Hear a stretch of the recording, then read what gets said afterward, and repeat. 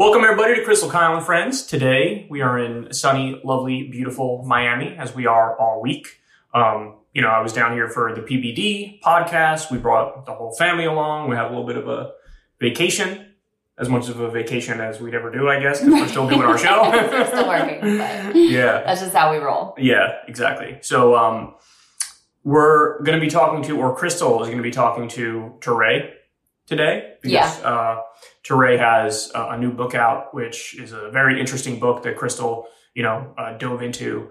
And also, he's going to open up on other topics too. We're going to talk some politics, all around fun. Absolutely. So the book is The Ivy League Counterfeiter, and it is a true story that is, it really reads like a sort of made for Hollywood script. But it actually is a true story about someone that Touré knew, that he went to high school with, who had this whole sort of perfect path laid out for him. He got a scholarship to one of the top prep schools in the country. That's where Touré met him, at his high school. Then he goes on to Columbia University, this Ivy League institution. He's highly intelligent. He's charming. He's charismatic. But he discovers at Columbia this super high-end printer. His buddy works at a print shop, and he discovers this high-end printer. And he takes a dollar bill and he copies it, and it comes out so perfectly. He sort of, in the book, Touré describes him as instantly knowing what he's going to do. And so he sort of puts aside this whole perfect storybook path to elite status that's laid out for him, and instead can't leave this life of crime. And it's fascinating. Just the personal story is fascinating. Some of the meta narratives are fascinating. And then I also want to talk to Touré about some of the things he's been observing this year. He's a great sort of cultural critic and observer. So I'm curious his thoughts on Kanye West, who he's been a long time fan of, and, has had a lot of interest in, and all the various different 2022 artist scandals. So we'll deal with all of that. Counterfeiting money is an interesting crime. Right? Yeah. It's a very unique crime. It's on the one hand, you're committing a kind of a terrible act by making fake money. Right. Because whoever you pass it on to, it's fake. Maybe people figure out it's fake. They can get arrested for using fake money. You know what I mean? Yeah. But also, technically, it's nonviolent, right? But I have an issue with the whole nonviolent versus violent breakdown in crimes anyway, because when you look at Wall Street and what they did and kicked millions of people out of their homes with these predatory loans, and even though that's technically nonviolent, it's actually, in a sense, it's even more violent than somebody who robs a convenience store. Well, right? and that's the part that's interesting to me about this guy, the protagonist, whose name is Cliff. He was basically on the path to be one of those type of criminals, the type that's officially sanctioned, Wall Street type of criminals. Yeah. And instead he goes into I'll go one step further. Right. Yeah. And, Touré talks to a bunch of actual counterfeiters too, for the, to inform the narrative of I like how there's a community of them. Yeah.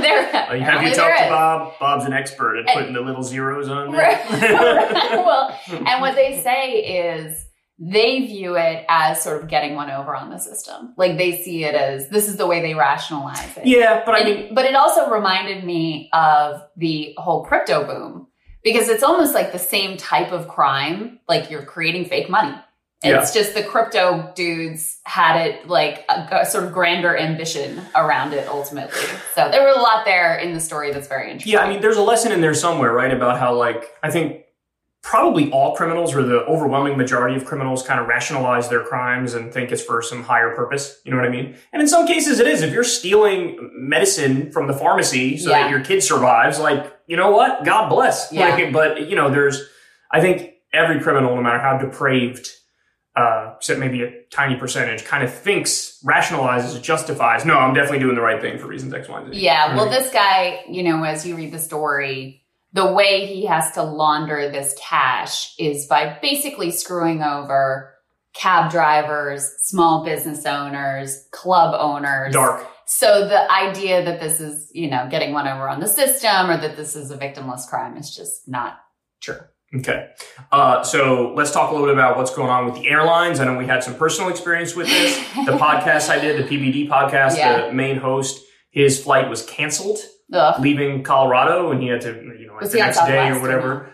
I don't think he was on Southwest, no, but his flight still was canceled. So it's not even just Southwest. Yeah. It's a majority Southwest, but it's not just Southwest. Right. Yeah, the whole airline system is fucked up. So talk a little bit about that. Yeah, so obviously there were these huge storms in, much of the country, but especially in the Northeast, in Buffalo. And so inevitable that there's going to be some airline chaos, especially around the holidays, et cetera. But Southwest, it turns out, was using this incredibly antiquated system.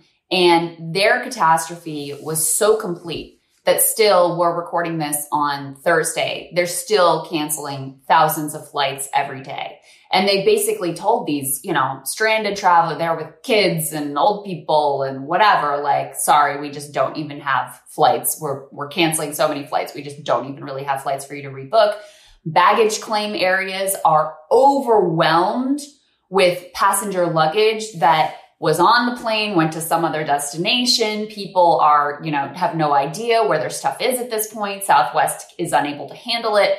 I read the statement from the flight attendant union for Southwest, and they talked about how they have been warning about how these systems need to be upgraded. And many of them, the flight attendants who, by the way, the service workers, the people that are dealing with the tickets, the customers are like, this is not their fault. And I'm sure they're dealing with the brunt of all kinds of anger and rage, justifiable rage, but, aimed ultimately at the wrong people.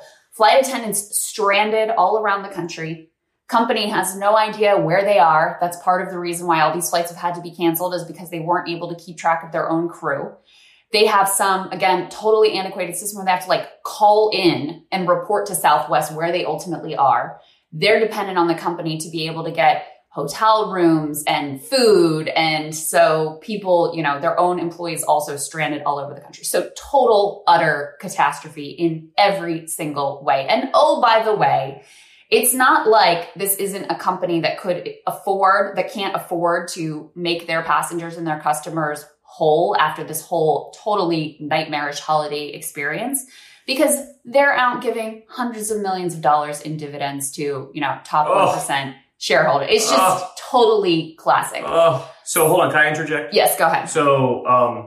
So it's an antiquated old system that they never updated in terms of how people check into work and check out of work and get their hotel rooms and all that stuff. But also the actual booking of the flights, the keeping track of where the planes are, the whole thing that they use, their entire back end operation basically just completely failed them in this situation. Okay. And again, it was predictable. The workers have been warning that this was a problem that they needed to upgrade. And rather than investing that money in having a system that actually functions in a challenging circumstance, instead they gave, their shareholders millions of dollars. Does some of this have to do with the thing that we've read previously too, which is they will overbook like crazy, and then people show up and it's we don't have a plane, we don't have a pilot, we don't have anything. Possible. That part I'm not sure about. I haven't seen reporting on that specifically yet. And then also, have you seen anything about sickness in regard to the flight attendants, the pilots? Because, I read all the time about this whole triple-demic thing that's floating around where people have RSV, croup, COVID, the flu, and...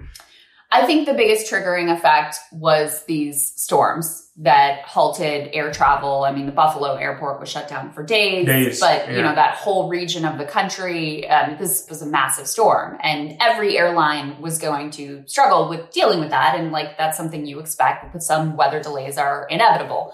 But because you had this confluence of huge amounts of demand and massive amounts of customers trying to travel, some of the heaviest travel days of the entire year, with the storm, when you layer on top of that a system that wasn't able to handle it, I think those were the three factors that really caused this entire catastrophe. Okay. So now tell me about Mayor Pete.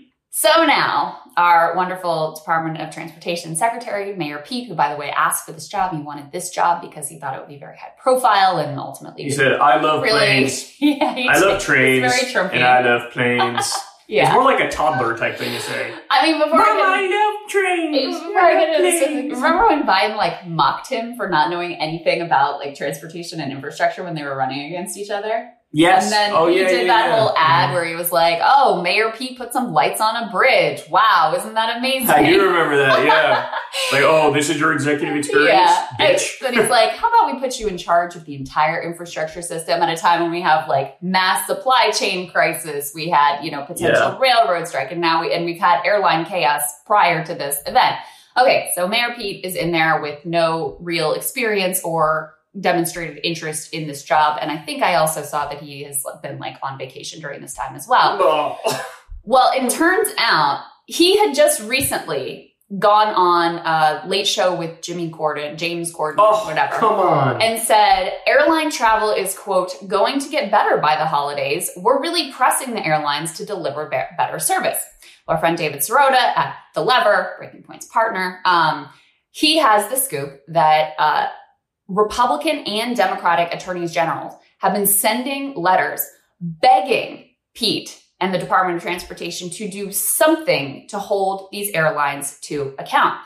Pete will go on, these cable news shows, and, we're getting tough and we're going to have these enforcement actions and we're going to fine these airlines, whatever. So far, Pete's Department of Transportation has yet to fine any U.S. airline a single dollar for unpaid refunds, flight cancellations, or systematic violations of consumer protection law, issued fewer enforcement orders in 2021 than in any year of the Trump or Obama administrations. Yeah, let me interject real quick, because I remember reading when we were having similar issues not too long ago. I remember reading an article where people pointed out, even Obama, he was dealing with this issue of like, I think it was people waiting for really long amounts of time on the tarmac. Yeah. And they either threatened to fine or actually fined the airlines. And then they like whipped their shit in order very quickly. Yes. So even Obama was like, leading the charge way better than this. And David Dayen over at The Prospect, who always does invaluable work, a while back, they published a great breakdown of the specific powers Pete could use, the type of penalties they could impose. That guy's great. I love his reporting. Yes. Yeah. Bernie Sanders, I don't know if you remember this. He proposed huge fines when flights are canceled and when there's delays. And instead they've done literally nothing. Pete has just, made the like cable news show circuit and the late show with James Corden circuit, apparently, to just like out of nowhere pledge, I'm sure things are going to ultimately get better. And here's the specifics. 38 state attorneys general wrote to congressional leaders declaring Pete's agency failed to respond and to provide appropriate recourse to thousands of consumer complaints about airlines' customer service. So basically, he was asleep at the switch. He's not doing anything. Not doing anything. Yeah. And again, he thought the reason he wanted this job, because they had originally proposed for him to be the head of the Office of Management and Budget, which a job he also has no real qualification for, but and ultimately actually very powerful job as well. He didn't want it because he didn't think it was glamorous or high profile enough for his future political ambitions. I mean, literally. And so he thought Department of Transportation, okay, we're going to pass this infrastructure package. I can fly around the country. I can go to ribbon cutting ceremonies and it'll be all just like fun and games and help to build my political profile. Instead, it turns out this position very important actually matters, is really important, needs someone who takes it seriously. And, it's disgusting that the Biden administration, which is not different from other administrations, but it's disgusting that they put this dude in charge of this agency just out of sheer sort of corrupt political patronage because, Pete got this chit because he dropped down to the primary at the right time and fell in line. And so he got to name his price. And this is ultimately, the American airline traveler is the one who pays. I hate these people so much. I hate to say I hate them so much. I hate them. I hate him. That's my commentary. Our friend Irami made this point to me that I think is really well said, which is like, if you looked at a developing world nation, poorer country where they have these sort of like clear nepotistic political patronage where it's like the nephew or the brother ends up in charge of the like important agency. You'd see it so clearly for what it is. But that's literally the exact same thing that happened here ultimately. Oh, yeah. This dude has no business in this job whatsoever and no interest in the job, clearly.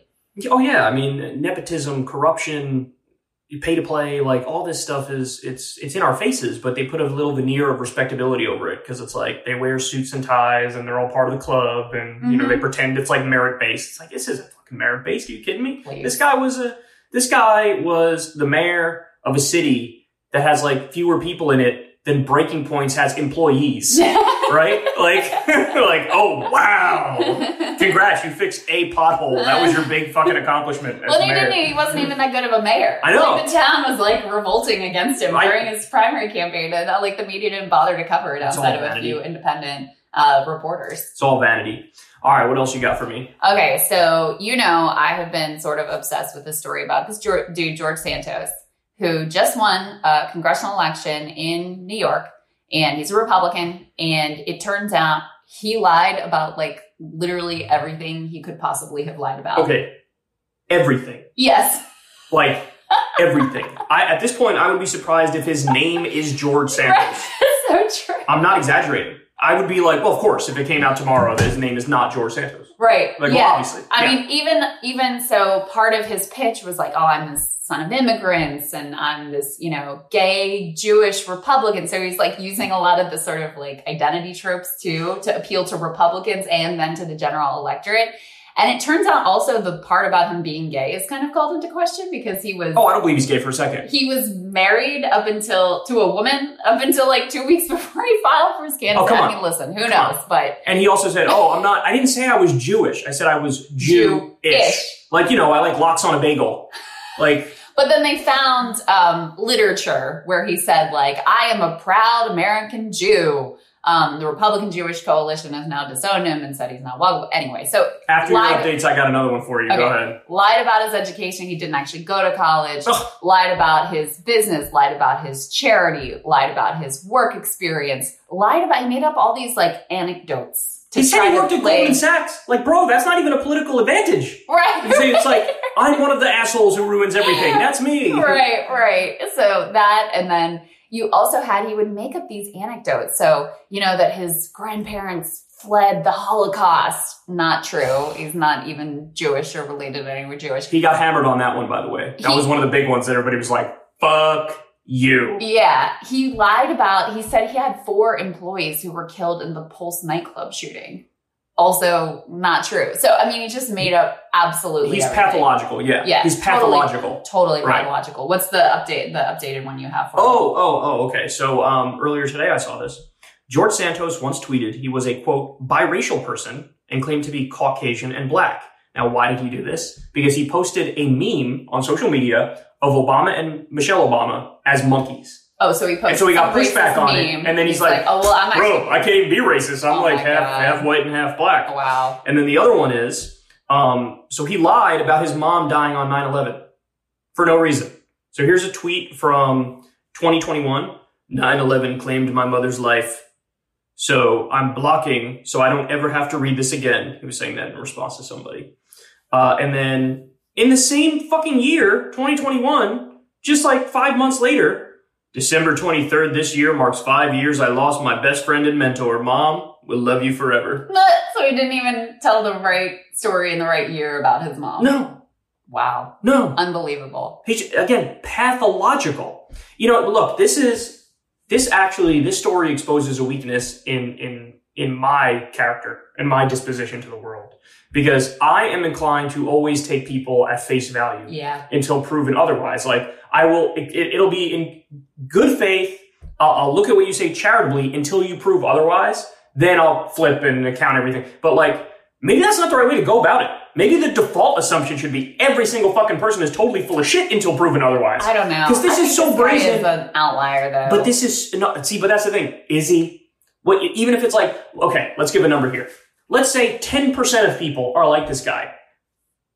We have, 350 million people in the United States of America? Yeah. I mean, I think it's so shocking because it is such an outlier, but then there are shades of this. And obviously the Republican, at the national level, Kevin McCarthy needs his vote for the speakership. And so they're very interested in being like, oh, George Santos, who? I don't know what you're talking about. And their whole strategy is then to point to Democratic instances of embellishments or lies or whatever. So, for example, I don't know if these are the particular examples that they've been using because I haven't kept that close a track of what their defense is, but you could imagine them talking about like by making up his whole Nelson Mandela incident. Or, I mean, he is a known plagiarist from that's what got him bounced down of his first presidential campaign. Kamala Harris made up that whole freedom story. Remember that? Yeah, one? I do. Biden also copied speeches. He plagiarized. Yeah. But there is there is a level of difference between I made up some anecdote that I thought would benefit me on the campaign trail versus I literally invented every detail of my entire life. But my flaw is I project. So I know that I'm always giving everybody my true self. And so I just assume of course, why wouldn't you be giving me your true self? Yeah. But it's some percentage of the population is like this asshole, even if it's as low as let's say 0.1%. Yeah. Right. And unfortunately, I think they're disproportionately represented in the highest echelons of society. I agree. It which is you to be a shameless. To be. Honestly, the more shameless you are in our system, the further you go. Yeah. Think about how many smooth talking, charismatic, massive pieces of shit who are greedy, selfish. What about Sam Bankman-Fried? And they get super fucking far because they get to present this image of themselves to the world. But honestly, they're more shameless than anything, and they don't care about paying people shit who work for them and who they got to step on in order to get by. So in a sense, again, I come back to this all the time. In a sense, we live in an anti-meritocracy. Yeah. Not only is it not a meritocracy, it's an anti-meritocracy. And certainly when it comes to moral character. But absolutely. So that's one piece of it that I find fascinating. It's just the psychology of someone who could lie about every facet of their life like this. But there's another piece of this with potential serious legal implications that is still a bit of a mystery. So, he apparently came into money from somewhere in the past 2 years. Yeah, and nobody knows where it's from. Right. Prior to this, he's working low-level jobs. He was behind on his rent. He was struggling financially. But in this campaign, he was able to put $700,000 of supposedly his own money into the campaign. And all of the stories he's told about his business life, none of it has added up. This company that, he says he's getting the money from, that he's earning the money from, DeVolder organization. There's not much record of this thing existing or what it does or anything like that to see where this amount of cash could ultimately have come from. And this has potential real legal implications because obviously you can't take $700,000 from corporations. You can't take $700,000 from anyone directly into your campaign other than out of your own bank account. So if this money came from somewhere else, that could be a huge criminal act. So Daily Beast has a little bit of reporting on this facet. And by the way, this is all now starting to be investigated by state and local authorities. So they are looking into this aspect of it. But lo and behold, they were able to find a few, 4 clients of this DeVolder organization. And effectively, all of them are big Republican political donors. So I'll read you the details here. They say the Daily Beast has confirmed 4 DeVolder organization clients. New York-based Tantillo Auto Group, 2 organizations tied to the influential Ruiz family in South Florida, another firm associated with Long Island insurance magnate James Metzger. Santos acknowledged all 4 of these clients on Wednesday. Members of both of those families, along with Metzger, also all happen to be Santos campaign donors, and some of them have further stakes in the Long Island political scene, including major donations to top Santos ally, Representative Lee Zeldin, who just lost his bid for governor. 3 members of the Tantillo family gave $44,800 to Santos' political efforts, according to the FEC. 3 members of the Ruiz family, who appear on the incorporation documents, have given $17,300. Metzger gave $23,700. Those include larger gifts to DeSantos' Victory Committee. And in Metzger's case, the Santos-Nassau Victory Committee joint fundraising groups that split money between the Congressman's campaign and his leadership PAC. That's how you're able to contribute more than the lower level limits. So this looks very, very fishy. And they talked to someone who's a campaign finance expert and said that this would be a very clear-cut way to avoid campaign finance limits. Basically, you set up a dummy corporation that you funnel political donations through to then pass them off as your own funds. And they were I'm not saying that is what happened, but this is how you would do it. And the fact that the only people that they can find associated with this thing are all basically supporters of his campaign and big Republican givers. a lot of red flags there. Yeah, so he's a Frankenstein of political corruption, effectively. I wonder if those people were also hoodwinked, or if they were just like, I don't care because I know you're going to serve my interest when you get in there, so here. I bet they were sort of hoodwinked. I think he was a shapeshifter. I mean, he told people whatever they needed to hear to like push their particular political buttons. So when you're in front of the Republican Jewish coalition, his grandparents fled the Holocaust and he's a proud American Jew. When he's trying to get out of trouble, hot water from some like racist meme he posted, suddenly he's African American. Like, I'm sure he shapeshifted for these rich donors' benefit. And then ultimately, like, they probably didn't really care that much as long as he could gain power. But final point, this guy made it to Congress. What does that say about everything? About the system, right, about the voters. And ran 2 times. So they had 4 years to uncover this pack of lies and never did. And you know what the Democrat, Oppo research was like? This guy said something about January 6th, bro. It wasn't good, bro. Good job, guys. Stellar work. You guys really freaked it. Once again, so embarrassing. Yes, definitely. All right, guys. Let's go ahead and get to my interview with a longtime friend of mine, Touré. We used to co-host Cycle together back in the old MSNBC days. And like I said, he's always a really interesting and thoughtful cultural critic. Has a great new book out called The Ivy League Counterfeiter. He's a best-selling author. He's also host and editor at The Griot. Let's get to it. My wonderful friend, Touré. It's lovely to see you as always. How are you? Always great to see you. Congrats on the book, first of all. Thanks. I don't always read the whole book of our guests, but I did read this whole one. Appreciate it. Love that. Thank you. You're in a rarefied group.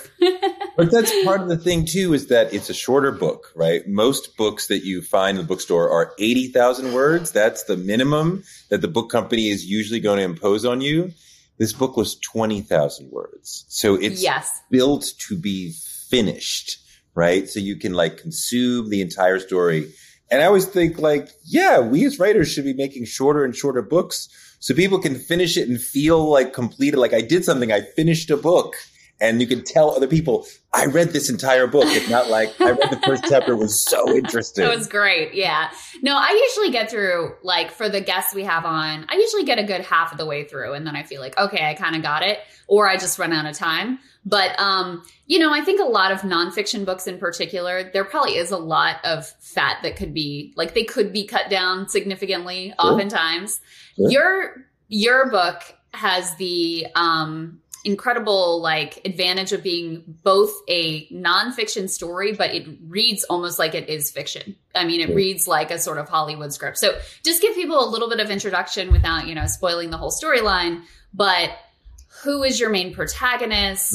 What are the sort of outlines of the story and what drew you to this particular narrative? Well, I mean, for one thing, I always admired In Cold Blood, right, by Truman Capote, which is this amazing true crime thriller, right, where he's talking you through his experience of being close to a very serious criminal.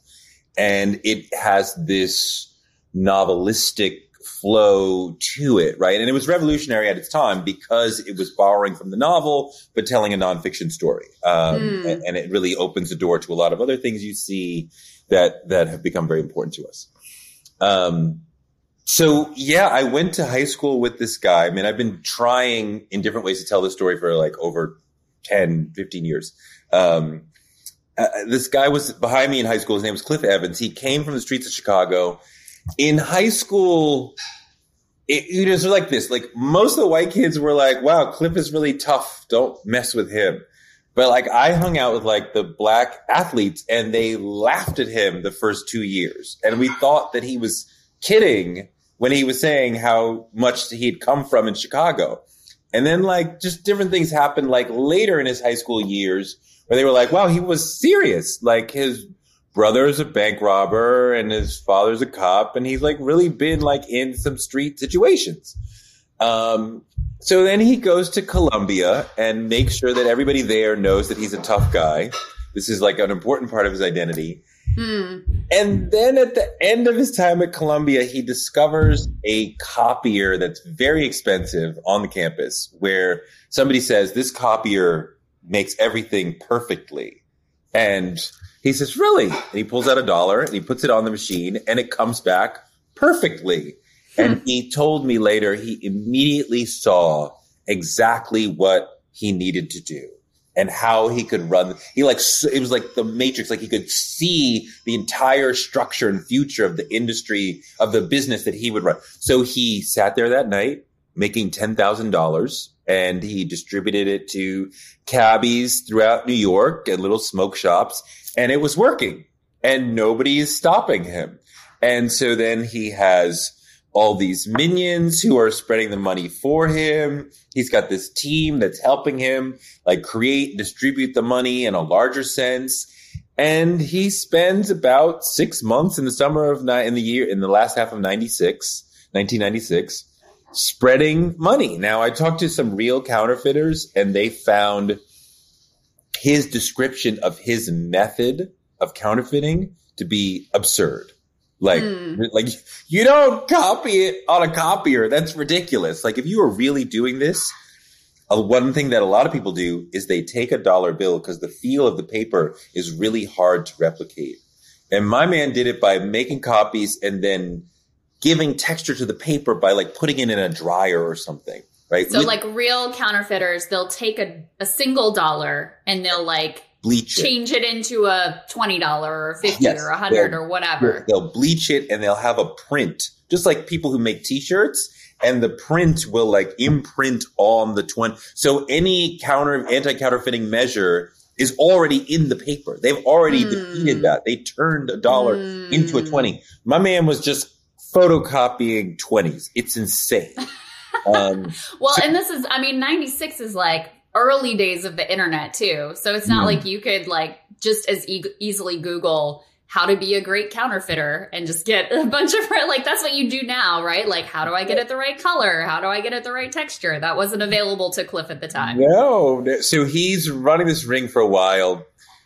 But then there's this parallel story also because his brother gets out of prison and his heroin addiction starts to rise up. And he starts robbing banks to feed his heroin addiction. And again, perhaps because it's 1996, I don't think you could do this now. He walks in and out of 5 banks with like 1,000, 2,000, 3,000, 4,000. He just says, give me money. And they give him money and he walks out and gets in his car and he drives away. 5 banks in 5 weeks. He robbed with no problem. The 6th bank, they tackled him on the way out. And the FBI took him away. And because he had threatened all these tellers that he might shoot them if they didn't give him money, he was facing like 120 years in prison. And the only way to mitigate a number like that is to cooperate. And you can't just talk about what you did. You have to talk about everything you know in the world, every criminal conspiracy you know about in the world. So I think you can see the heartbreak to where this is going. And it took me a lot of research and reading like a lot of legal documents to figure that out because it's not really like laid out for you. But when I read through all of his brother's paperwork and then all of my friend's paperwork in terms of, police reports, hearing transcripts and things like that, like, then you realize, oh, you got arrested, the older brother, on November 1st, 1996. And my friend got arrested November 26th, 1996. And at first I thought, wow, what a horrible, terrible timing and coincidence. Right? His mother, but like, what a coincidence that they both get arrested at the same time. And then there was a little voice in my head was like, maybe it wasn't a coincidence because that's really, really close. And my friend had sent his brother 13,000 fake dollars that he sold to somebody for $1,000. So then I was like, oh, wait a minute. Oh, I bet they figured out that this is bad. So, but, and I don't want to give away the whole story because it's, the Ivy League counterfeiter is a really amazing sort of ride through this person's life. But he goes to prison and he comes out and he goes into a whole new criminal enterprise. I mean, you would think like he got all these advantages in life to be able to go to these, from the hood, to be able to go to private school, to be able to go to Columbia. And they don't throw the book at him. They only give him a year in prison. This is like your third chance at life. And he's smart, and he's charismatic, and he's like a hustler, and he's all these. But he goes back into crime, and it's a whole other crazy chapter of his life. And is that sort of what fascinated you most about this person? I mean, this was someone you knew, that you sort of grew up with, and you're watching this all, kind of from afar unfold over years and years. But is the part that really intrigued you the fact that this is someone who had another path that he had access to because he was an extraordinary intellect, extraordinarily charismatic, all of these incredible qualities that prep school and Ivy League institutions are recognizing in him? But he decides, I don't want that path. I want this one over here. I want the thrill of the street. I want the cred of the street. I want to be in part of this. I want the money fast. I don't want to have to build up to it over years and years. I mean, yeah. I have been witness to so many people at my school, at other schools, who came from nothing, Black, and get into these schools. And it's like a life lottery ticket. And you take that, and people are telling you, in your family, in your church community, in your, oh, you go to Phillips Exeter, you go to Spence, whatever, you have gotten a chance to zoom to another level of life, another class, another group of opportunities for you in life than you would have had if you had stayed in sort of the hood schooling, right?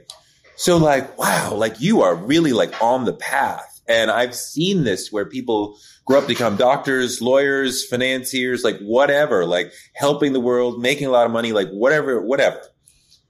And yet there is a small body of literature about people who had the opportunities and squandered them, or just had that path wrecked for them. I mean, one of the books that was essential to me when I was in high school and going through the experience was this book called Best Intentions, where this brother from Harlem crushed it at, I believe he was at Andover, and then he got a scholarship to Stanford.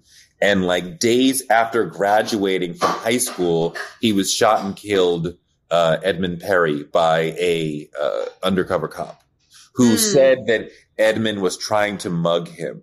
And the writer, Robert Sam Anson, did an amazing job sort of just talking about the street life for this guy, how private school had really transformed him as a person, and all these sort of things. So I just found that whole conversation really fascinating, and the opportunity to sort of get into it with my own book, my own story in that realm, was really, really important.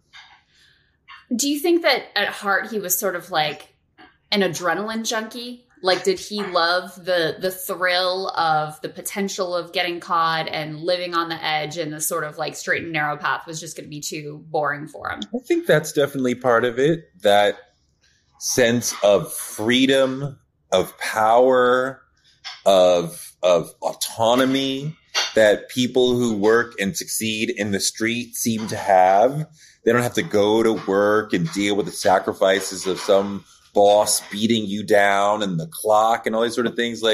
These guys seem to be making a lot of money on their own time, never sacrifice their masculinity, never bow to a white man, and yet, of course, we know eventually they do. Nobody survives the game. But he talked about having seen those sort of people as a young person and being very inspired by them. And his brother was super important to him as well. I think he looked up to his brother, even though he saw his brother do a long prison bid. He still looked up to him as this amazing person, and he tried to be like his brother, even though he had opportunities that his brother had never had. And how much of it was because you talk about the way he almost sort of tried to craft this tough guy identity for himself when he was in school with you, that you and others weren't buying, but a lot of the white kids in the school were fully buying. And then as he grows up and he's at Columbia, he's sort of becoming this image that he had crafted for himself. Like, how much of it was it about fulfilling the image that he had created or that he wanted to create? It's an interesting question because, you know, when people from high school heard about the counterfeiting scheme, we were surprised. We knew that he had dabbled in the street life, but like, how much was he really a part of it? His Columbia community was not surprised to have seen him go down that path at all, because they recall him as somebody who was constantly scheming about something, always had a hustle going. This is a guy. Remember when we were in college, there was always some credit card companies just basically handing out credit cards to anybody who would stop for 2 minutes and fill out a form. And, you know, I mean, these are young people who do not deserve or, you know, cannot have the responsibility to have a credit card. But like, they want us to run up those bills. It's actually kind of evil that colleges allow them to stand on their campus and give out these credit cards, right? But this brother, and I'm sure a lot of people did this scam, but probably not to the scale that he did. He would get you to, Crystal, take out a credit card. And then you go and hang out in a clear area. Like, I can like have as an alibi, like I can prove to you that I was here at this time. And I'll be over here spending up your credit card. And then when we come back, we'll split up the stuff. You call the company and say your card was stolen and you can prove it and you didn't buy any of that stuff. And, you know, 99% of the time, the company will just like accept any customer saying, oh, the card was stolen. I didn't make these purchases. So Cliff and you are raking in all this stuff. But he's doing this scheme like 30, 40, 50 times to where it's like, are you like trying to make a business out of this? And he just kept doing stuff like that. He was the big marijuana salesman on Columbia's campus. So, I mean, like, he was all in the life. And, you know, so they were not surprised. There's also something very meta about that particular scam, which is like you said, and it might even be the case now, like it should basically be illegal for these credit card companies to be preying on these college students and like giving them these credit cards with huge interest rates. They have no idea what they're getting into. These are like 17 and 18-year-olds, right? Yeah. So, but they're running the scam on the entire country at like, you know, mass big bank level. He's running this little minor scam, but, you know, he's sort of getting one over on the system in that instance. So there's like an interesting meta narrative here, too, about how, you know, a lot of his colleagues, a lot of his fellow students at Columbia probably went to Wall Street, probably like screwed people over during the subprime mortgage crisis, or probably like should be behind bars. But since he decided to do the like low level scheming and frauding, he's the one that ends up, you know, in prison and getting the book thrown at him and ultimately losing his life. You're right that there is potentially a Robin Hoodish angle to screwing the credit card companies who are trying to screw all the students. And like, maybe, you know, if he kept going, he would like balance that out. I mean, he and others talked about counterfeiting as something that felt like I am stealing from the system. They feel like it's victimless and they are getting one over on the corporations and on the economy. And it's not, it has a different moral feel to them than, you know, if you were robbing somebody or if you were selling drugs to somebody. Like, I am tricking these people. I am getting one over on you. Like, you know, and in a way, you know, it is an interesting way of looking at it. You know, listen, I don't want to glorify it too much because it seems like a lot of the people he screwed over were like cabbies and like small business owners, like bodega owners and whatever. So it's not like he was like sticking it to Jamie Dimon or whatever. No. But I do find that part of it really interesting. What is it when you talk to other professional counterfeiters about why they do what they do? Was it that same sort of sense of like getting one over on the system, of viewing this as a victimless crime? Did they use the same techniques of turning these bills over in like bodegas, clubs, places like that? That's a good question. I mean, people, a lot of people are spreading money through smaller businesses. They may have access to selling them to other people in the underworld. My friend was unable to do that, but others have talked about, like, talking to a drug group, a gang, talking to a mafia group, so that when they have to pay, part of that money is fake, right? So some of that happens. But a lot of these people, one of the things that was really interesting is that, the government doesn't really want to talk about this too much. They want the message out there that if you counterfeit, we will get you, we will find you and get you. And it is tricky to get away with it, because eventually, with a drug deal, both people want to be doing that deal, right? It's the community that doesn't want the deal to happen, right? But, with sex work, both those people want the deal. With counterfeiting, like, one party, like, does not want, it feels robbed, and they do not want to be part of it. So the government is trying to stop you, and they want the message out there, like, we will find you and we will prosecute you. But they don't want it to be too loud, because they don't want the world and the country to think there's lots of counterfeit money. So if they make a drug bust, they're happy to, like, show you, look at all the pounds and the guns and the money that we took off the street. And, like, you and I are like, you didn't really stop anything, but, like, sure, go off, King. But they make a big deal out of it. Right. They do the press conference and they lay out all the whatever that they seized. Yeah. With counterfeiting, they don't want to make a big deal out of it, because far worse than counterfeiting would be if the average person or the average investor started to think the American dollar and the American economy are not to be trusted. If faith was lost in the American economy, if people thought 5%, which some counterfeiter told me, 5% of the money is fake. If people believed that, the American economy would have a significant problem, which is far greater than any individual counterfeiter poses. So, they want you to know you're going to go away, but they don't want to make a big deal out of it, Right. Because they don't want to shake faith in the currency, in the fiat currency system that basically undergirds, like, the whole thing we're doing here. Yeah. I wonder how much of a nexus there is between the psychological profile of Cliff or of other people who, make counterfeiting like their lifestyle choice, and the crypto dudes, like not your ordinary, like, crypto investor guy, but like the ones that invent some Dogecoin or whatever out of scratch, Sam Bankman-Fried types. No, and basically are like, they have all this rhetoric too about how you're sort of getting one over this on the system, and they're literally inventing a currency from scratch. It seems like there's a similar psychological nexus here. I mean, maybe. I'm so triggered at this point at just the very mention of the word crypto, because I thought I was doing it right. I'm like, I'm just doing Bitcoin and Ethereum. Oh, no, Touré. No. Last year, it got to a point where a lot of serious institutional investors who I listened to, like big whales, were saying, okay, the risk has flipped and now it's too risky to not be in it, to not give it a chance.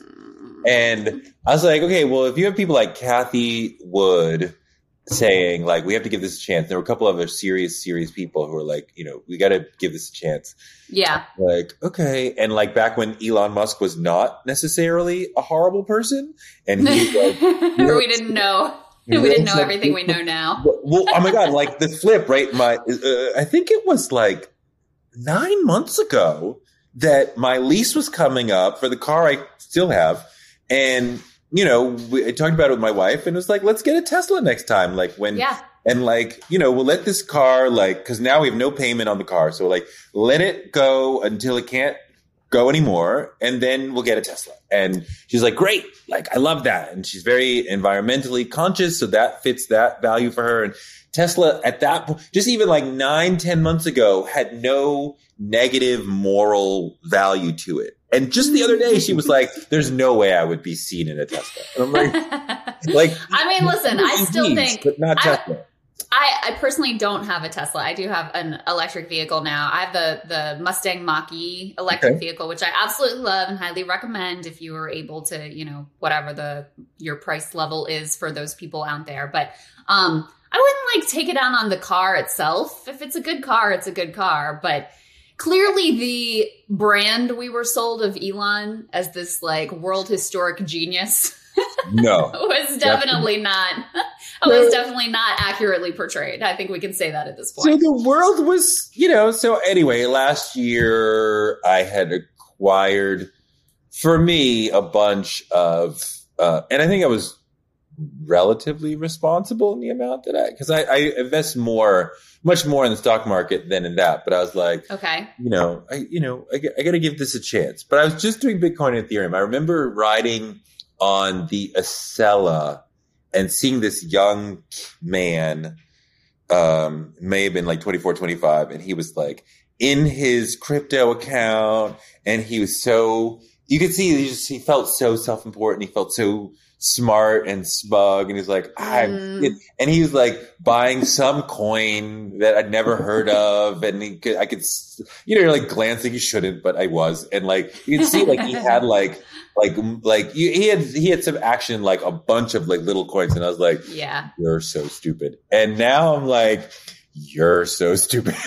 So do you think for you, it was there were these big financial professionals who you kind of look to and you trust, and they were give it a shot. And so that's what and then other people, this was a sad story.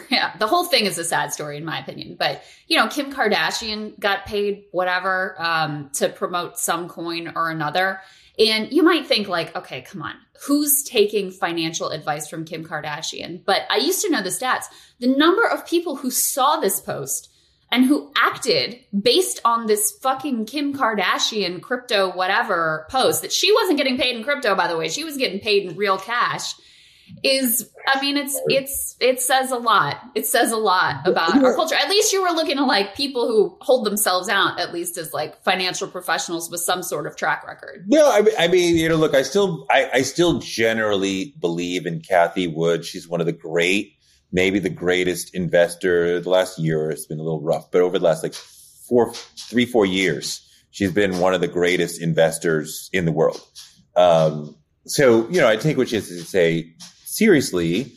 They're not going to get every call right. That's impossible, but right. you have to, but let me ask you about this part of it though, because you, are introspective, and you also are sort of you think a lot about masculinity and about culture, because these coins were really pitched to men. I know. Young men. And actually, I see on TikTok, I've seen that a lot of young men are going on dates with women in their 20s, that whole dating thing, and talking a lot about crypto. And the girls are please stop talking. Please shut the fuck up about crypto. You really think these girls care about crypto? They're all I am mind-numbingly bored when he starts talking about. Apparently, this is a lot. But what do you think it is about? And actually, at the especially in the later stages of the crypto boom, it was marketed directly at young Black men. Because the pitch was the system is screwing you, you've been disenfranchised. And there was some indication that people that got in on the later end of the curve were disproportionately Black and brown, which those are the people that then got fucked over the most. And of course, another cruel twist of fate. But what do you think it is about that pitch that worked really well for so many men? What did it speak to that they were looking for? We said you can get rich quickly. It seemed to be an investment vehicle that was moving much more quickly. And it was on the early edge of it sold itself as being still on the early edge of its history. Right. Fortune favors the brave, as Matt Damon infamously told us all. Yeah. And I mean, they did a good job of posting a lot of stories in different places about Bitcoin millionaires and people who had invested at the right time and now they had a ton. And you see like tons of commercials that were mocking that notion. And so then you're like, is that like Madison Avenue being like, obviously this is like a big scam? Or is it like, this is the middle of the country that doesn't yet understand? I don't know. I saw through NFTs from A1 and was always like, that's bullshit. I'm not participating in that in any way. Ooh, excuse me. But for me, that was actually kind of a turning point because I was kind of, I was like open-minded about it. Like, oh, maybe I just don't really get it. Maybe there's people like Bitcoin enthusiasts, they always talk about the blockchain and like the underlying technology is really important, whatever. And I hadn't really dug into it. I'm like, okay, maybe, and the rhetoric about after the crash and you can't trust the established financial institutions. Obviously, I'm very, I believe that and I'm primed to hear that message. But as far as sort of agnostic. And then NFTs for me was when I sort of saw through the whole thing and was like, oh, this is all just fraud. Basically, this is like just all basically a scam. Because ultimately the NFTs are not really, I know you've like the idea that you can just screenshot these things made them extra super ridiculous, but it's all just built on nothing. Basically, it's built on you could start your own cryptocurrency today and try to convince people it's worth something. And if enough people believe, and so it ends up just being this greater fool kind of a dynamic. The NFTs I saw, I always thought there's no value. There's no inherent value, which is what Warren Buffett kept saying through the whole thing. There's no inherent value to this at all. What are you doing? And, I listen to Warren Buffett a lot. I listen to Charlie Munger a lot. This is one place where I was like, maybe they're a little late because Kathy Wood was like, no, I'm into it now. But, but people kept saying, well, what we are in a 2-dimensional era of the web, right? And in the future, there will be a 3-dimensional era of the web where I would seem to come into your home if I'm social mediaing with you or whatever it is. So then people will want to have paintings and different things in their online virtual digital home with metaverse, whatever. Yeah. Right. Okay. And I was like, and people told me that actually I know this to be true, that all the major brands, Gucci, Nike, whatever, are designing digital versions of clothes that you can purchase for your 3D Web 3.0 whatever avatar, right? So, and I was like, really? I mean, like, I know they're doing that, but like, really? That's going to be a thing? But somebody said, I remember, this stuck with me. At some point in the future, we will have like drones and different machines from one company, right, needing to, let's say, get gas from another company. And how is the Amazon drone going to pay the Shell charging station or whatever? It will use Bitcoin, right? Because that's an easy way for the machine. And I was like, wow, like when you're at that stage of Bitcoin, that could be like really valuable, or Ethereum, that could be really valuable. Right now, there's like a real usage. So that kind of stuck in my craw as well. But like now I'm just so depressed and triggered by even the mere mention of it. Well,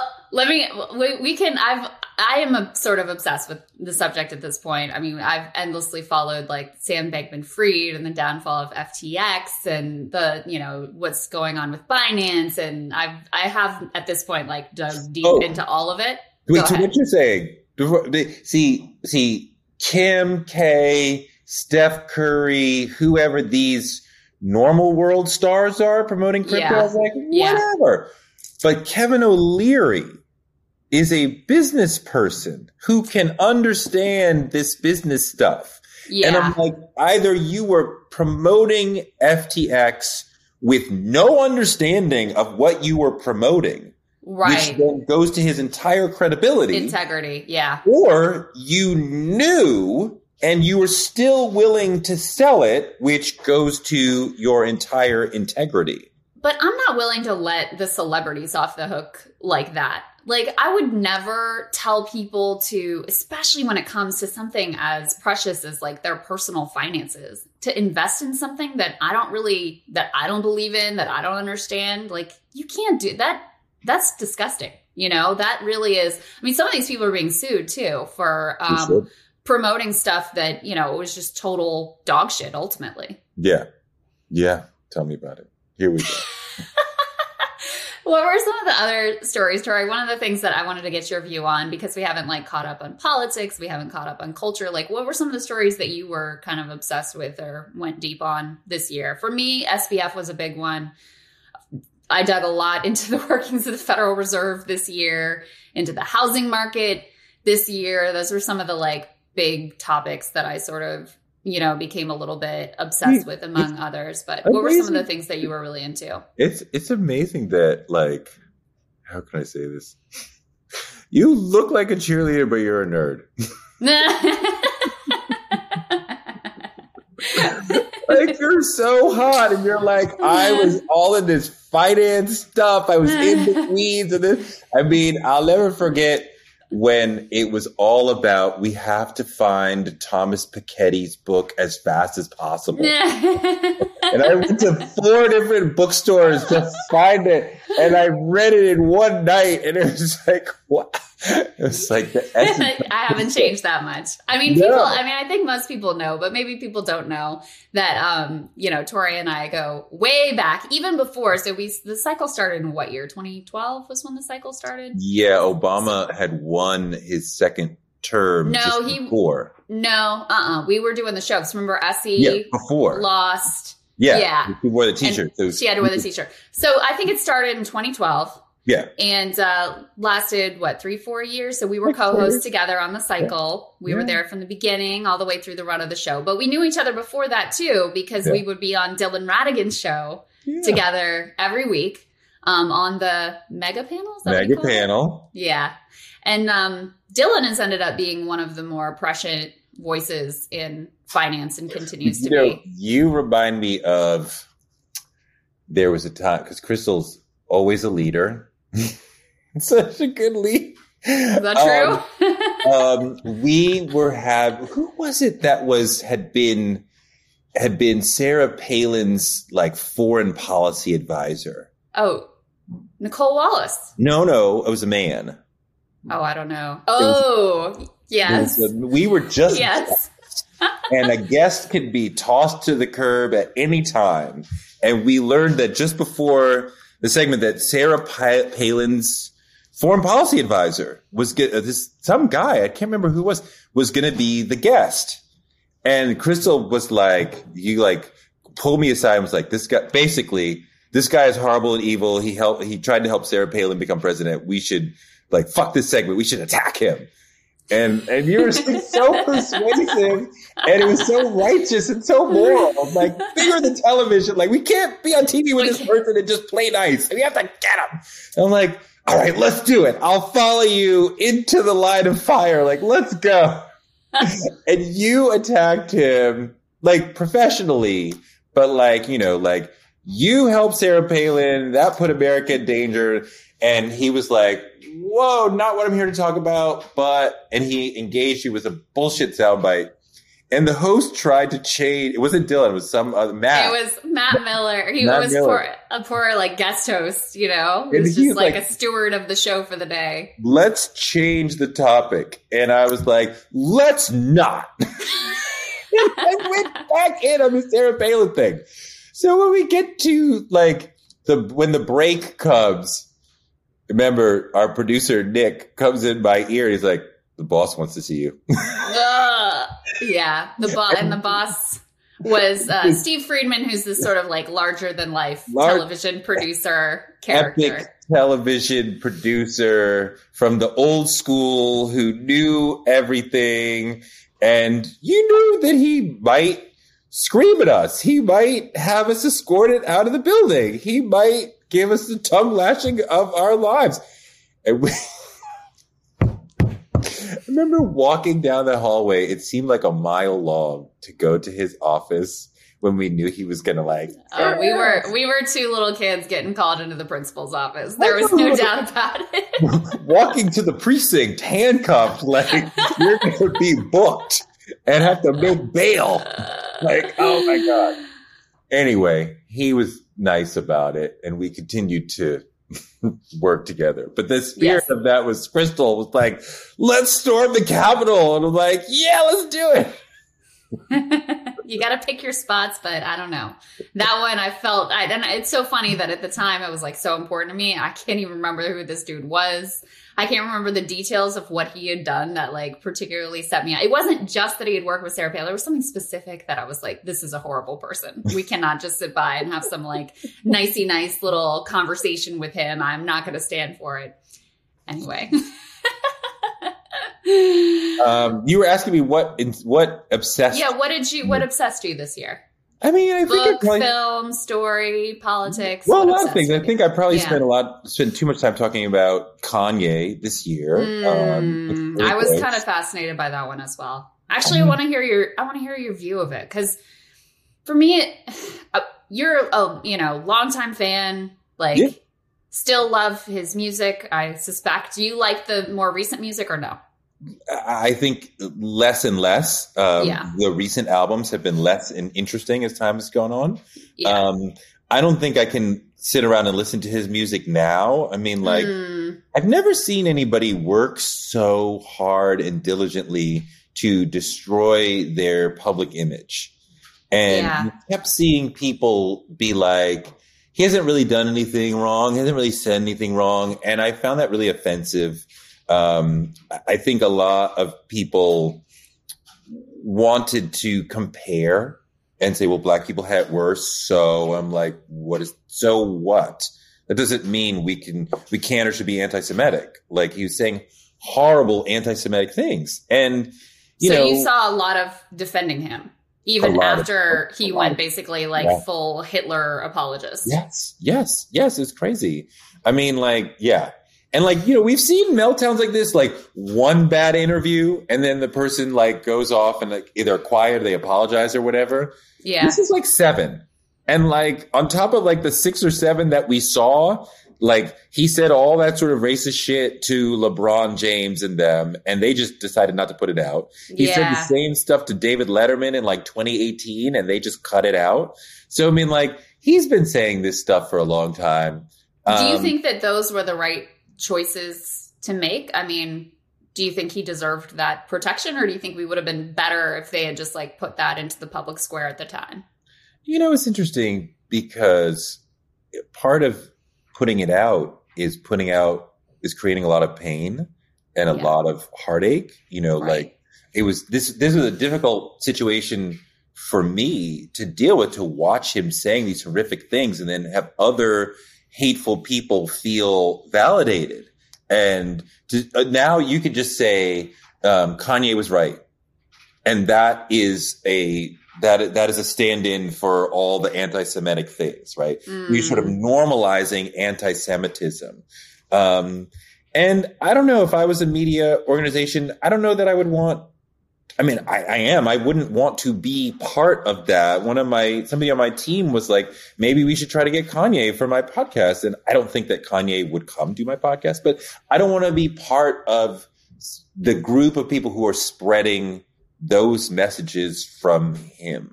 Well, and there's also, I mean, the other part of it, and this doesn't excuse him like being a literal Nazi at this point, but there's obvious untreated mental illness here too but I don't want to fueling this. I don't want to use that as an excuse for him. I don't either. But it also is like, it's also like, what do you think you're going to get out of the 9th Kanye West needs to go on meds and is a Nazi now interview? Like, what do you think you're like putting into the public discourse that is going to be useful? And it's like, okay, we get it. We see who he is. We see what's going on here.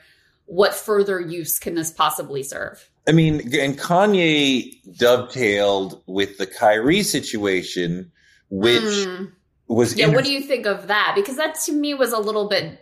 I mean, it was a little different. It was much more nuanced. Kanye is just full-on anti-Semitism. We should rethink Hitler, like pro-Nazi, ridiculous, horrifying. Kyrie was almost like it's something we see more on the right wing, although being anti-Semitic is more of a right wing thing in general, but like that like plausible deniability dog whistle sort of thing, right? Like I didn't say, and like a lot of black people were like, he didn't say anything anti-Semitic. Well, no, Kyrie did not say anything anti-Semitic, but that film was horrifying. The film, I mean, like, you know, we don't have to sort of like go through the entire thing to see like it's quoting Hitler, it's questioning the Holocaust.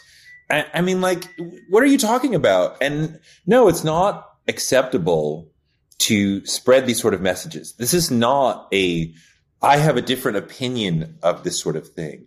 I mean, you know, could I imagine a scholar who's serious, who's saying like, well, you know, in the right context, if we look at these things, we can look at this film. Like schools still read Mein Kampf, right? I think they read it in a specific context, in a safe space, positing like this is wrong. Like, let's explore the descent into evil and madness that this represents. Right. Not like, maybe we should give the Nazis another think. Maybe they weren't so bad. Like, what?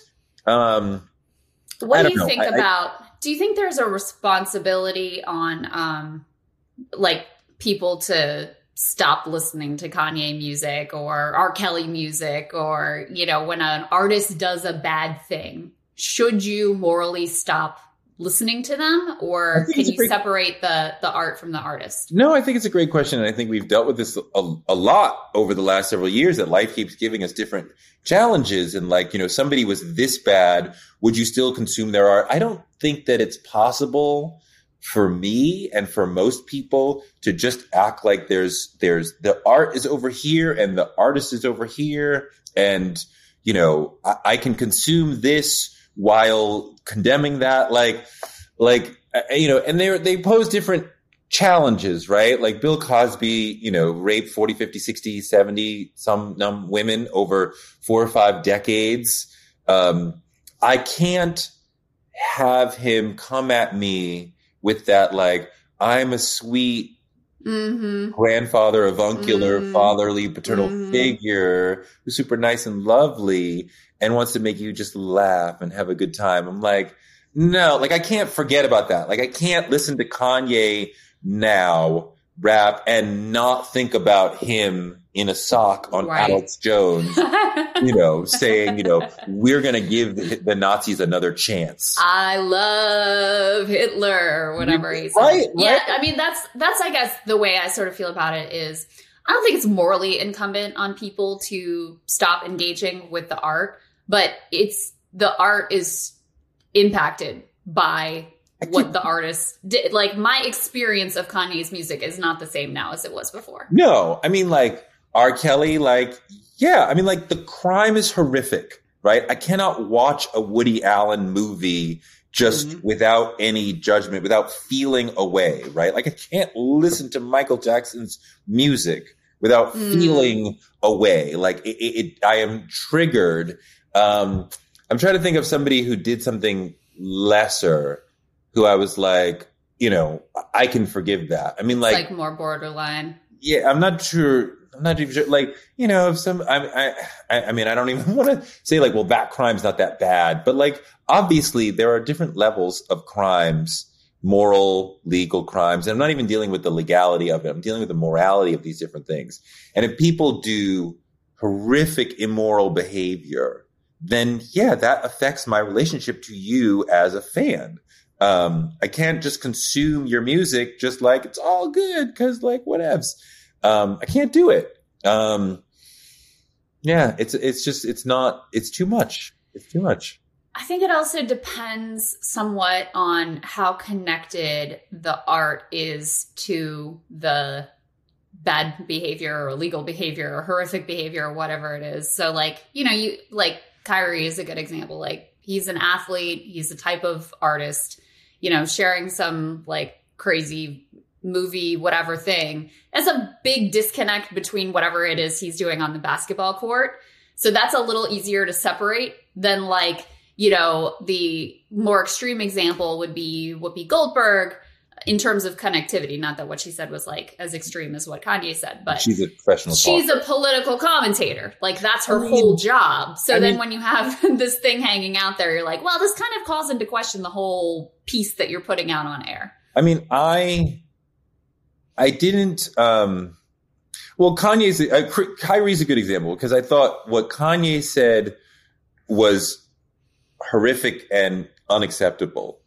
Kyrie sends out this tweet, never made it clear if he actually watched the movie or not, right? I remain like, I'm not really sure that he actually did. Maybe he did. Like him, I'm like, I can forgive you because I think your crime is only this bad. Right. Whereas I think that Kanye's crime was so bad that I'm like, I can't interact with your music anymore. Like everything is fine. And R. Kelly's a good example too, because his music is very sexual in nature. And so then when you put that together with what his crimes were, like you don't hear the lyrics in the same way that you used to hear them. I'm not making that connection. I'm judging the moral quality of what you did. Bill Cosby raped 1 million women. Let's say like Bill Cosby raped 1 million women. Dave Chappelle offended a lot of trans people. Not obviously part of the LGBTQ community, but so it's a different moral plane for me. But I think I can say I'm willing to keep moving with him on that.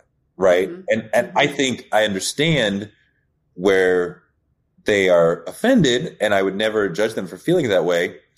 I saw in his jokes somebody who's trying to figure out the world that he lives in, which has changed rapidly over the last 20 years to where trans people seem to be like a lot, and we're adjusting to them and, being normalized in society. And for a lot of people, it's a weird transition, right? Like, I'm not saying they're weird, just the world seems different than it used to. And some people have a harder time than others dealing with that. Dave is having a harder time than others adjusting to that. And I think you see the confusion in the comedy, but especially in the last routine that was very controversial. He talked a lot about a specific person, a trans person, who he embraced into his family of comedians and treated her with respect. And even as he was like, she was not a very good comedian, he still embraced her and talked to her and coached her up. And so I'm like, it didn't, to me, again, not having the same skin in the game as others have, it didn't come across to me as the hate speech that they seem to have heard it as. Now, it's complicated, but like, I was like, I can still love Chappelle after watching him go through that in a way that like Kanye, I can't, and I'm not Jewish. I mean, I'm part Jewish, but like, that's like a biological sort of genealogical sort of quirk, right? Like, I don't know I never knew the grandfather who was Jewish, right? Like, I didn't even know that was real in my life until about 4 years ago. But I condemn what Kanye's doing and can't go back as a fan. Right? Chappelle, I'm like, Chappelle to me falls below. Like, some people were offended. I respect that. But like, to me, that falls below the line of like, I can't mess with you anymore. You can keep consuming the comedy and take it for what it's worth. Yeah. With Kanye, I mean, first of all, one of the parts of it that was incredible to watch was to see like Alex Jones seem like the reasonable person. And actually like sort of have to break character, to deal with what was happening. He's trying to save him. Right. He's through all these stuff. I was like, you just mean you like the uniforms, right? Like, it's just aesthetics. Aesthetically, you like that. And he's like, a fashion guy. No. Right. I like him. That's when he said, no, I love Hitler. It's like, you're not getting me off of this, Alex. No, I'm in. And then the other thing that was fascinating to watch was, Alex and other sort of right-wing figures who their audiences were like, no, we're with Kanye. And if you are disagreeing with him, like, we're on his side. And so it's like, oh, just take a look at the type of audience that you have ultimately cultivated here. There's always going to be someone who's willing to go to that extra place that you're not willing to go. So that to me was very revealing and sort of interesting to watch as well. What was your, because you've been having the Kanye conversation for a while now, even before this latest Hitler iteration. Like, where was your kind of breaking point with Kanye? Was it this incident or was it entirely this? You were able to get past that because he said something. What was he said about like black people chose slavery or something?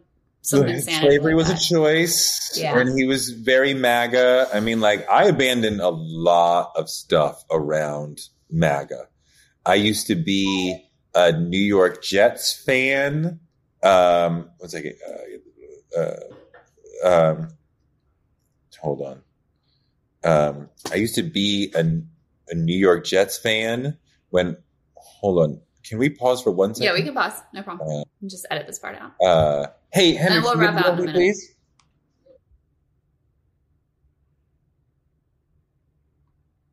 Hold on, you're muted, I think. I don't hear you. Got it? All right, go ahead. Yeah, just start with you left behind a lot of things with MAGA or whatever. I left behind a lot of things. Hold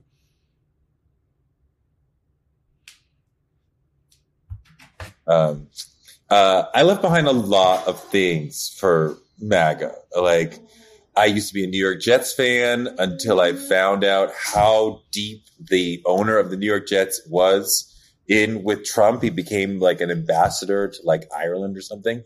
I was like, no, I can't. Like, when he was like pro Romney, I was like, we can agree to disagree. But like pro Trump, I was like, no, I can't do it. So other things. So I just don't have a football team to root for at all. Right. So, other things as well. But like,